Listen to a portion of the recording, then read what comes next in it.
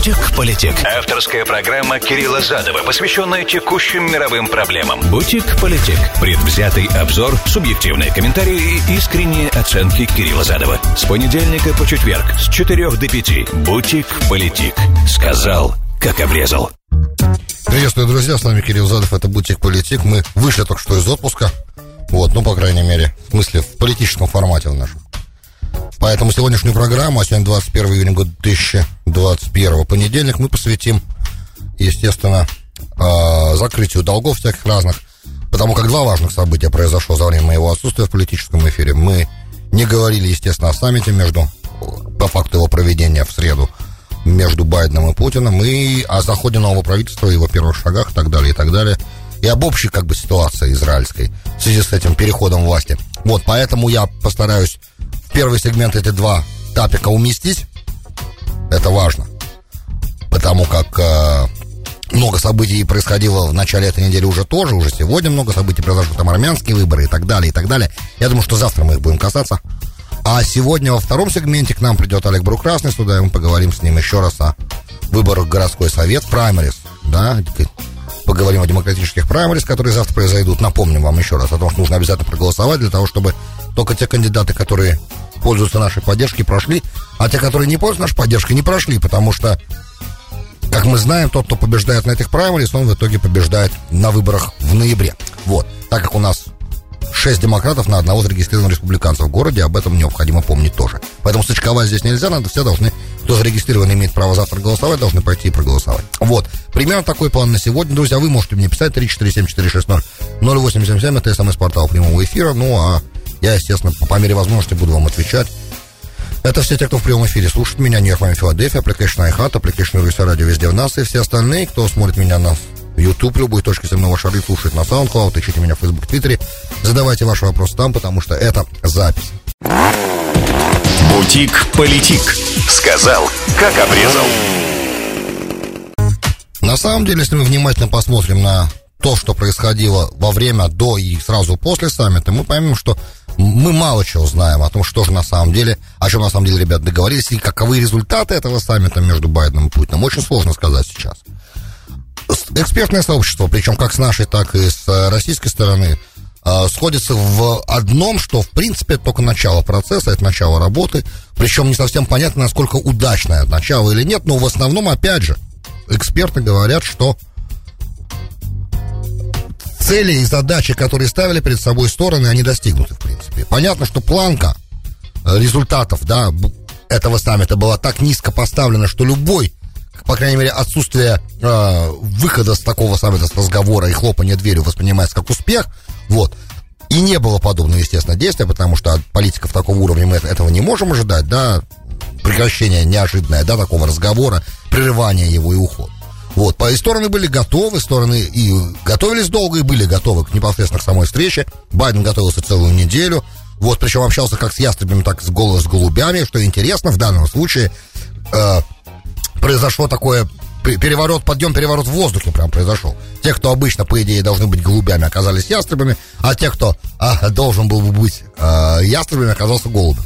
Я имею в виду, что силовой американский блок в качестве Джека Салливана, который помощник по безопасности, председатель комитета начальников штабов, все те люди, которые консультировали Ллойд Остин, все люди, которые консультировали по России Байдена и по российским военным возможностям, они как раз очень настоятельно рекомендовали президенту искать сотрудничество, потому что они прекрасно понимают последствия несотрудничества. Я не хочу говорить слово конфронтация, но давайте скажем просто, понимать последствия конфронтации.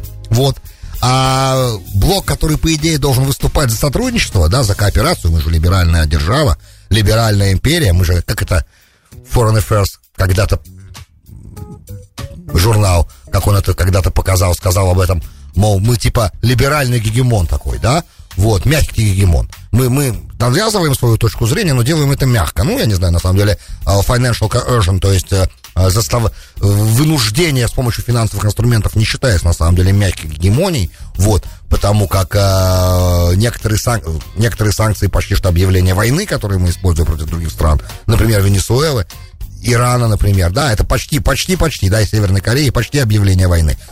Чуть-чуть, в одном шаге от нее. И то есть еще строже санкции, уже наверное, война. И сказать, что это прям так мягко нельзя, но тем не менее, вот так как мы несем в мир либеральный нарратив, да, такой защита прав человека, много чего там интересного, то мы, соответственно, наше дипломатическое ведомство, наш государственный департамент должен, по идее, быть той силой, тем локомотивом либеральных устремлений, должен сказать сотрудничество, потому что в основе любой либеральной парадигмы, любой либеральной теории лежит что? Кооперация, правильно? Поэтому вместо конфронтации мы выбираем кооперацию. Кстати, опять же, исторический экскурс очень важен здесь. В либерализм сам по себе, потому что для многих слово либерализм, оно напомню, это отрицательную коннотацию вызывает, да, неприятное ощущение. Либерализм, фу, там, поганый либерал, вот подобные вещи. На самом деле либерализм очень привлекательная парадигма международных отношений, который реализм не отрицает тоже, да, то есть безопасностью нет вопросов, да, надо заботиться о безопасности, просто к этой безопасности добавляется кооперация, да, что это значит?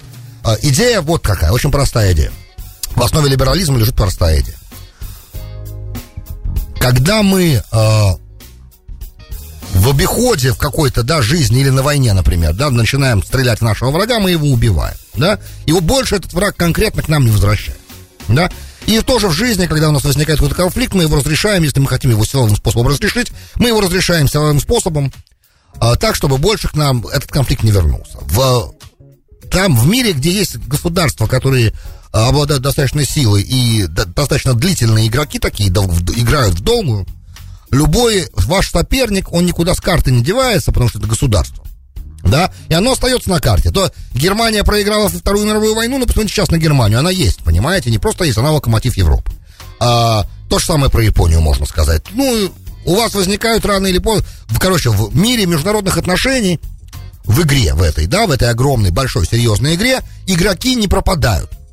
И они постоянно появляются перед вами каждый раз на новом витке истории, они с вами играют в игру. Они появляются снова. Вы ничего не можете с этим сделать. Некуда деться.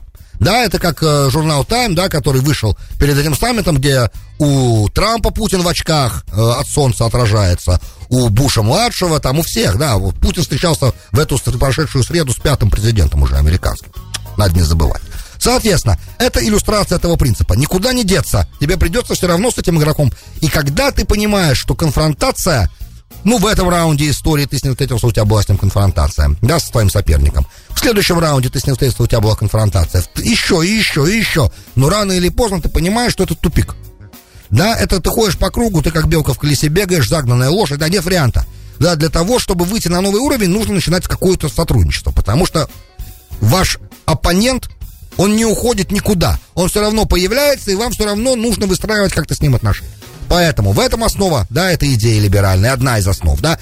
Игроки не пропадают, и поэтому нужно с ними выстраивать отношения. И эти отношения лучше выстраивать на уровне сотрудничества. Кооперация выгодна. Она выгодна во всех отношениях, плюс теория игр нам говорит, что кооперация выгодна. Короче, это основа либерализма. Соответственно, раз уж мы такие либералы, возвращаясь, то мы, по идее, наш госдепартамент, уж по крайней мере, должен был бы Байдену советовать сотрудничество. Но наш госдепартамент рассказывал Байдену в лице Блинкена и других консультантов, которые консультировали, что нет, надо давить на Путина, надо давить обязательно, вот, особенно по Навальному, по правам человека, естественно, по Украине, по всем нашим позициям, по которым мы любим давить, мы должны давить.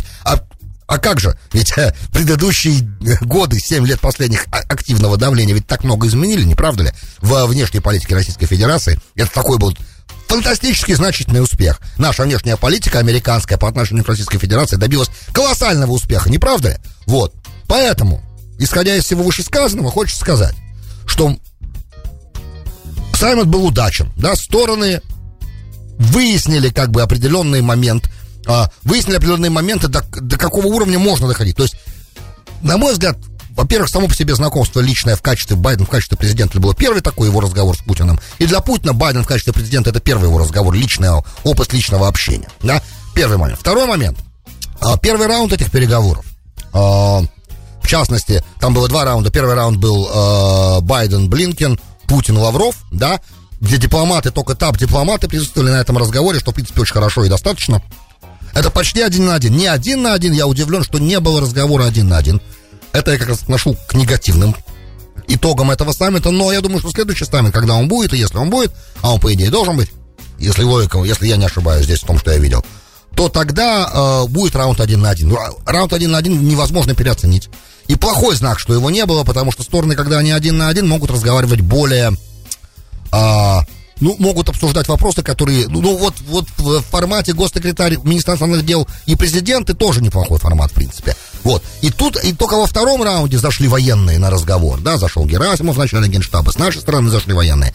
Это хорошо, что это во втором раунде произошло, это показывает, кстати, многие эксперты эту деталь отметили и сказали, что это очень хорошо, это означает, что вот дипломатия выше, чем военная сила в данном случае, и приоритет отдается дипломатии. Очень важно, чтобы президенты это четко понимают, но опять же, смотрите, конфронтация это бессмысленно, конфронтация это тупик в данном случае, потому как предел этой конфронтации прекращение существования всей планеты. Все это понимают. И раз так, докуда эта конфронтация может довести, вы понимаете, ведь как бы ни было, допустим, какие бы жесткие санкции, грубо говоря, Америка бы на Россию не накладывала, максимально, что возможно, Россия страна богатая ресурсами, и все равно до уровня жизни советского, как при Советском Союзе было, не будет уровень жизни населения. Да, в изоляцию совсем Россию не удастся ввести и не удалось ввести. Поэтому, и даже если ухудшится экономическое положение, это никоим образом не поменяет того, что во главе государства будет стоять Владимир Путин, и все будет происходить так, как и происходило раньше, и внешняя политика никак не поменяется. И раз так, все равно нужно искать какие-то точки соприкосновения. То есть это бессмысленный и бесполезный путь для американской внешней политики продолжать оказывать на Россию давление, когда лучше договариваться. Я об этом все время говорю, ничего нового я вам тут не скажу. Соответственно, вот этот первый момент, что они встретились лично, проговорили какие-то флажки, видимо, расставили, начали этот процесс, да, и вот они создали определенные рабочие группы, русские эксперты, Макс Сучков, да, доцент МГИМО, к мнению которого я очень прислушиваюсь, потому что он достаточно глубоко, он американист, он достаточно глубоко и тонко чувствует тему. Его всегда очень интересно читать, рекомендую его найти. Он зам главного редактора Аль-Монитор, да, что немаловажно. Это тоже будет большой источник по Ближнему Востоку, которым я пользуюсь, кстати. Англоязычное издание. Так вот, он пишет, что стороны здесь, вот эти все рабочие группы, которые были созданы по кибербезопасности, всякие остальные рабочие группы, это вот как раз про расставление флажков. Очень важно, потому что есть вещи, которые абсолютно легитимно Америка недовольна, да, кибератаками Америка недовольна, и так как в физическом мире доказать, откуда кибератака пришла, нельзя.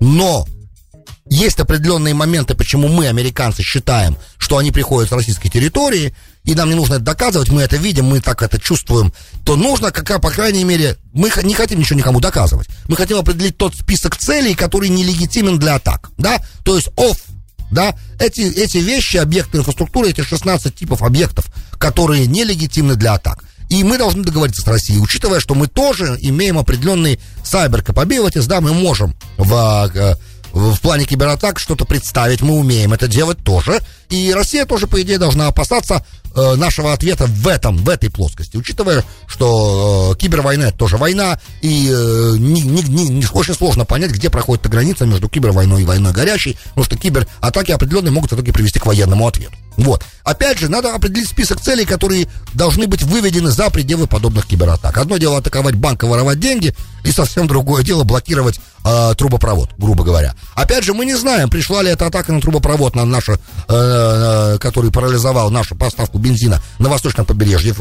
не так давно. Да, пришло ли эта атака из России, но наши даже говорят, что она пришла из России. И мы понимаем, что это возможно, что она пришла из России. Опять же, может, не было санкций государственных на это, но это уже задача российских властей, да, не допустить подобных атак в будущем, если они с российской территории приходят, да. Поэтому это все очень важные моменты. Но также очень важной тут для Байдена была сложная ситуация. Опять же, ему нужно было вывести российский вопрос из внутриполитической американской адженды. Потому как этот вопрос с момента избрания Трампа был внутриполитически американский. А на самом деле он ни хрена не внутриполитически американский. Это вопрос национальной безопасности нашей страны, Соединенных Штатов Америки. И так он должен решаться, как вопрос национальной безопасности, а не как вопрос республиканцы с кем-то, демократы с кем-то. Эти заплатили за избрание Трампа и помогли Трампу избраться. Это же ахинея, чушь. Правда ведь? Мы же это взрослые люди, мы это понимаем, что это чушь. Да, просто этот нарратив, он был выгоден в тот момент проигравшей стороне демократической партии, который усиленно его раздувал, что привело к огромному совершенно блокированию деятельности предыдущего президента Дональда Трампа. Не дали ему сделать то, что было нужно сделать, да, и поэтому, вы же помните, этот Хельсинский саммит, который проходил, и после него пресс-конференцию. Вот задача администрации Байдена в том числе была не допустить повторения Хельсинского саммита. Опять же, и вернуть вопрос российской угрозы, которая, да, есть, без сомнения, вернуть ее в плоскость нацбезопасности, а не в вопрос внутриполитической американской адженды. Смог это Байден сделать, пока неизвестно.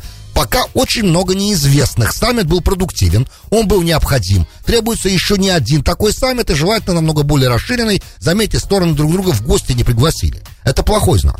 Ни Путин Байдена не пригласил, ни Байден Путина в гости в Америку не пригласил. Это плохо. Потому что когда уже лидер приезжает в вашу страну, другой страны, и проводит несколько дней, это государственный визит, это одна история. А так это они реально, как на войне, да, во время под белыми флагами вышли и поговорили. Это не совсем то, на что я надеялся. Вот, и мои ожидания, даже самые скромные, не оправдались. Короче, вот, уж слишком все напряжено. Буду надеяться и надеюсь на то, что мы понимаем, насколько важно, чтобы это было в нормальном режиме, в нормальном русле. Очень хотелось бы увидеть какое-то более осмысленное продолжение этого разговора. Пока только все в начале. Совместной пресс-конференции не было, что тоже очень плохой знак. Ну, понятно, Байден ни в коем случае не хотел выглядеть слабее, чем Путин на пресс-конференции. Его реакция медленная. Путин быстрее значительно.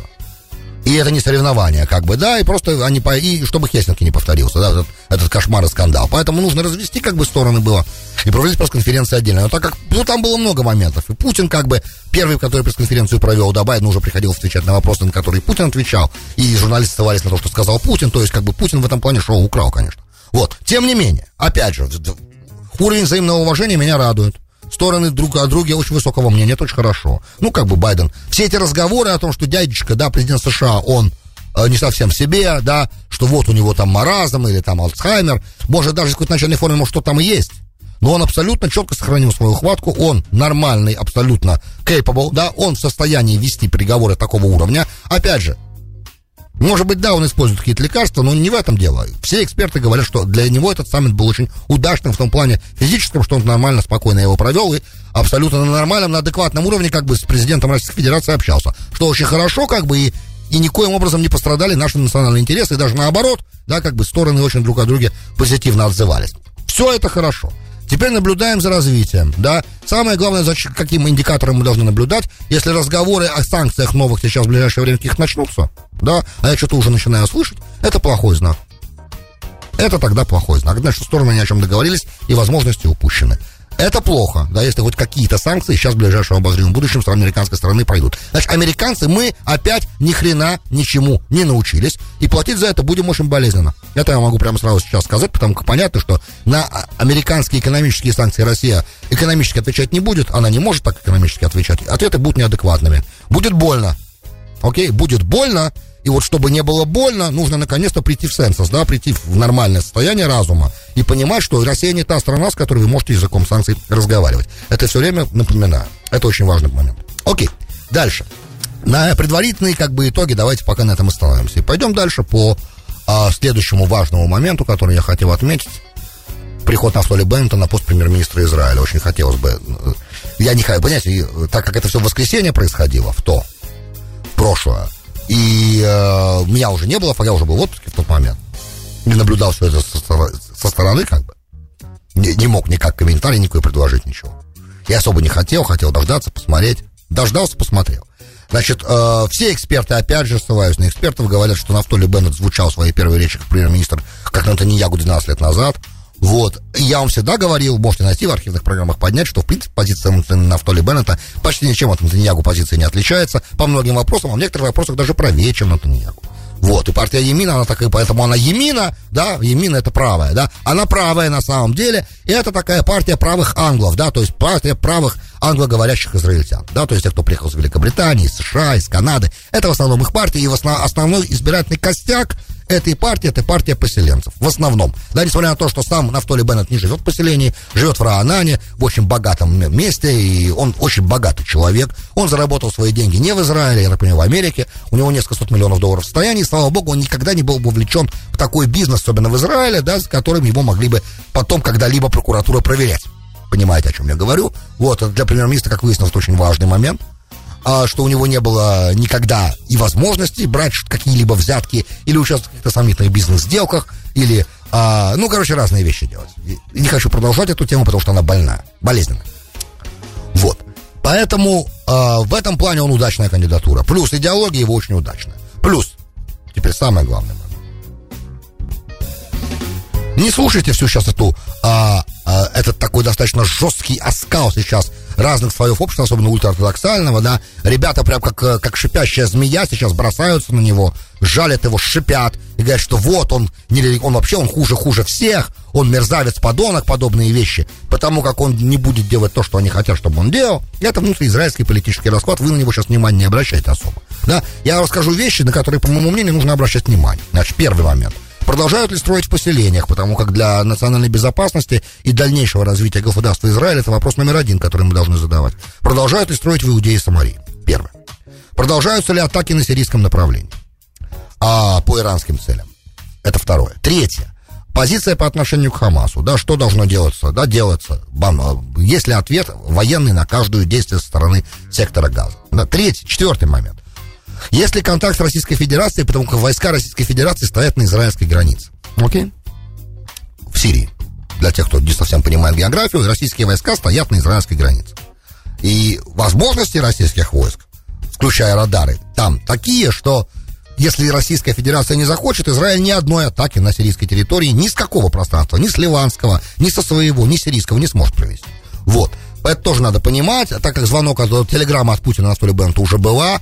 Вот, это хорошие знаки, все, и теперь интересно наблюдать за тем, кто поедет в Москву в первую очередь, да.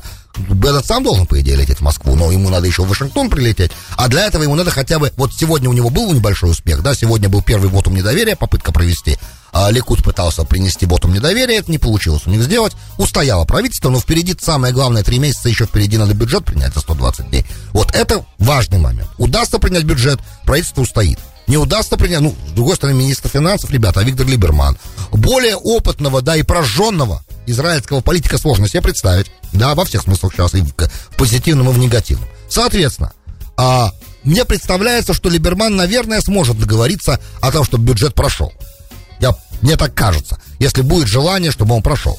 Теперь понятно, что оппозиция очень мощна. Если удастся оппозиция 1-2 депутатов переманить на свою сторону каким-то образом, то как бы возвращение Нетаньяху как бы не за горами. С другой стороны, есть некий юридический момент относительно возвращения Нетаньяху. Он под обвинением и под судом сейчас находится. Одно дело, когда ты премьер-министр, и ты под судом, тебя уволить нельзя, тебя в отставку подавать не нужно. Но когда ты не премьер-министр, может ли депутат Кнессета, который под обвинениями и под судом находится, стать премьер-министром, это большой вопрос. Юридически. Для меня пока мне на этот вопрос никто не ответил. Это интересная штука. То есть, на самом деле, сможет ли Нетаньяху, если, допустим, это правительство свалится, сформировать другую коалицию. Например, разрешит ли ему разрешено ли ему такую вещь делать в данной ситуации уже. Это первый момент. Ну и второй момент, не совсем понятно, переживет ли Нетаньяху сейчас то, что он стал в оппозиции. Насколько остались прочные его позиции внутри Ликуда, мы должны это увидеть. Теперь вернемся непосредственно к теме Беннета. Важный момент.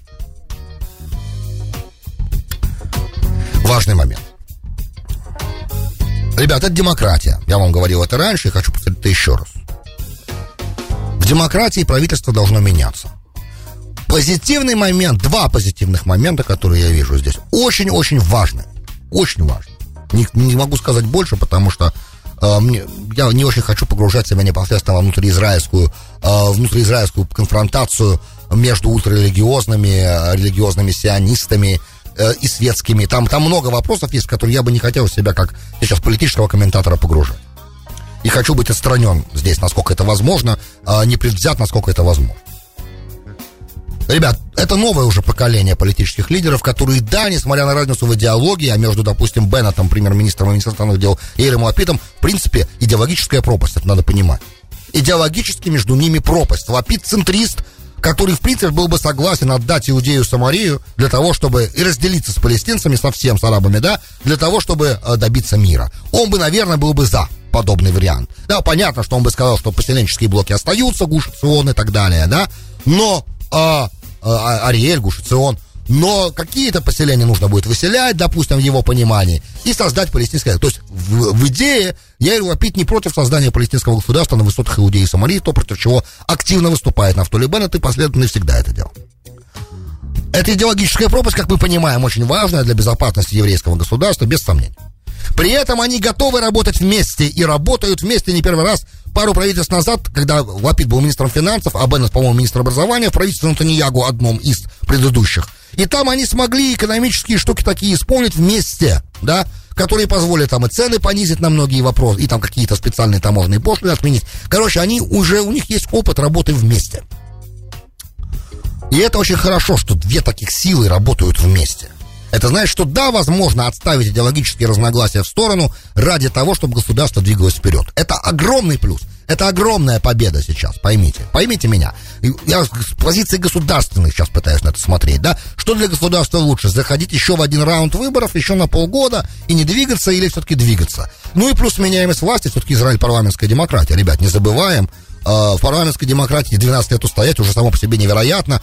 Да, и это не даже, и это совсем не Германия. Да, в германских условиях еще можно представить себе, что Меркель может побеждать на выборах. Но в условиях того, что в Израиле происходит, вот такую вот штуку исполнять 12 лет, ребят, это невероятные заслуги. При всем моем огромном уважении к Нетаньягу и понимании того, что он лучший премьер-министр в истории Израиля, наверное, он сделал из Израиля супердержаву. Ребят, супердержаву. Это нужно понимать. 12 лет назад Израиль был страной, не супердержава.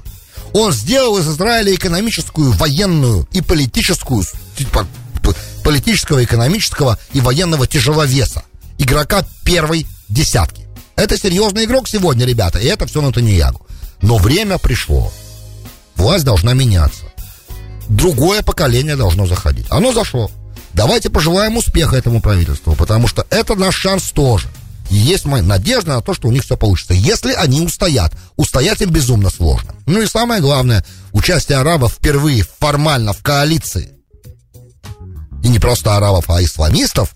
Это бомба, ребят. Это бомба, потому что рано или поздно это покажет тем арабам, которые поддерживают Хамас, что на самом деле идеологически и религиозных разногласий больших между евреями и арабами нет.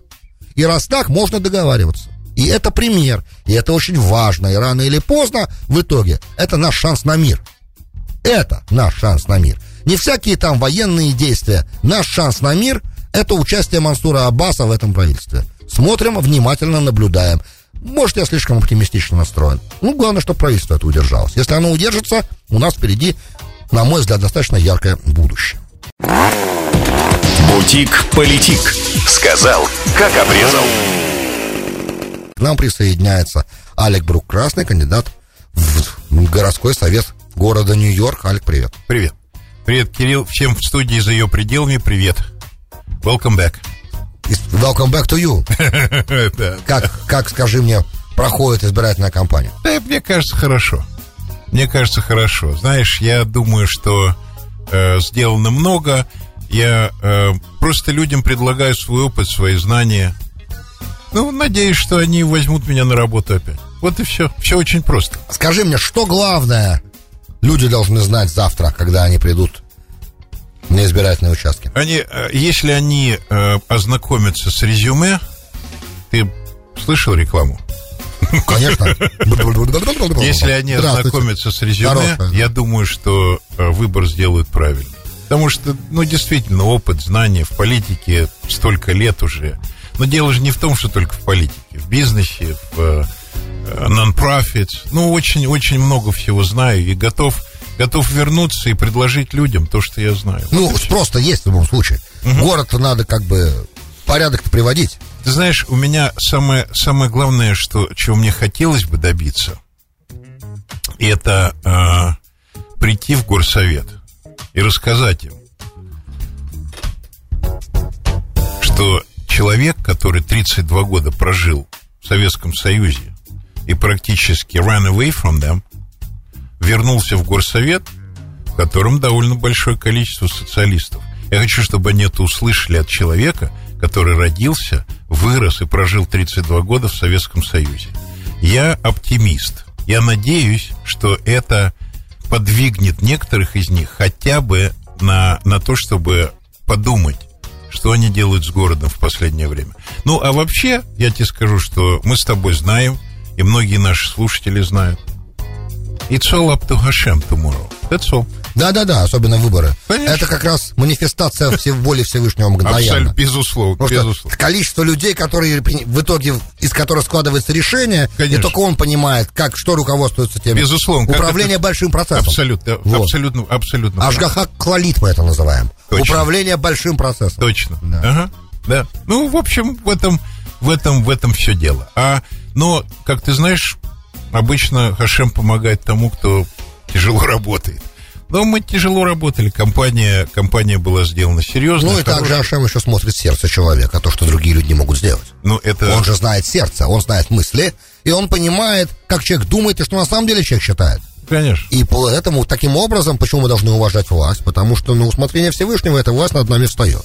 Да, но иногда бывают ошибки. Но об этом мы сегодня говорить не будем. Это бывает воля людей, это не ошибки. Я говорю об ошибках людей. Я не говорю о каких-то других ошибках. God forbid. Да. Особенно сегодня. Но все, конечно, в руках Всевышнего тогда, когда мы стараемся. Когда не стараемся, он может и не заметить, понимаешь? А когда стараемся, думаю, что да. Что первым делом, когда тебя выберут, ты будешь делать? Какой твой первый проект? Ты знаешь, я думаю, что то, что я говорю year-round, то есть круглогодичный бизнес на Кони-Айленд, это, мне кажется, одно из самых главных вещей. И нужно убрать очень старое правило, которое не дает возможность полицейским, живущим в определенном районе, в этом районе обслуживать людей, как полицейских.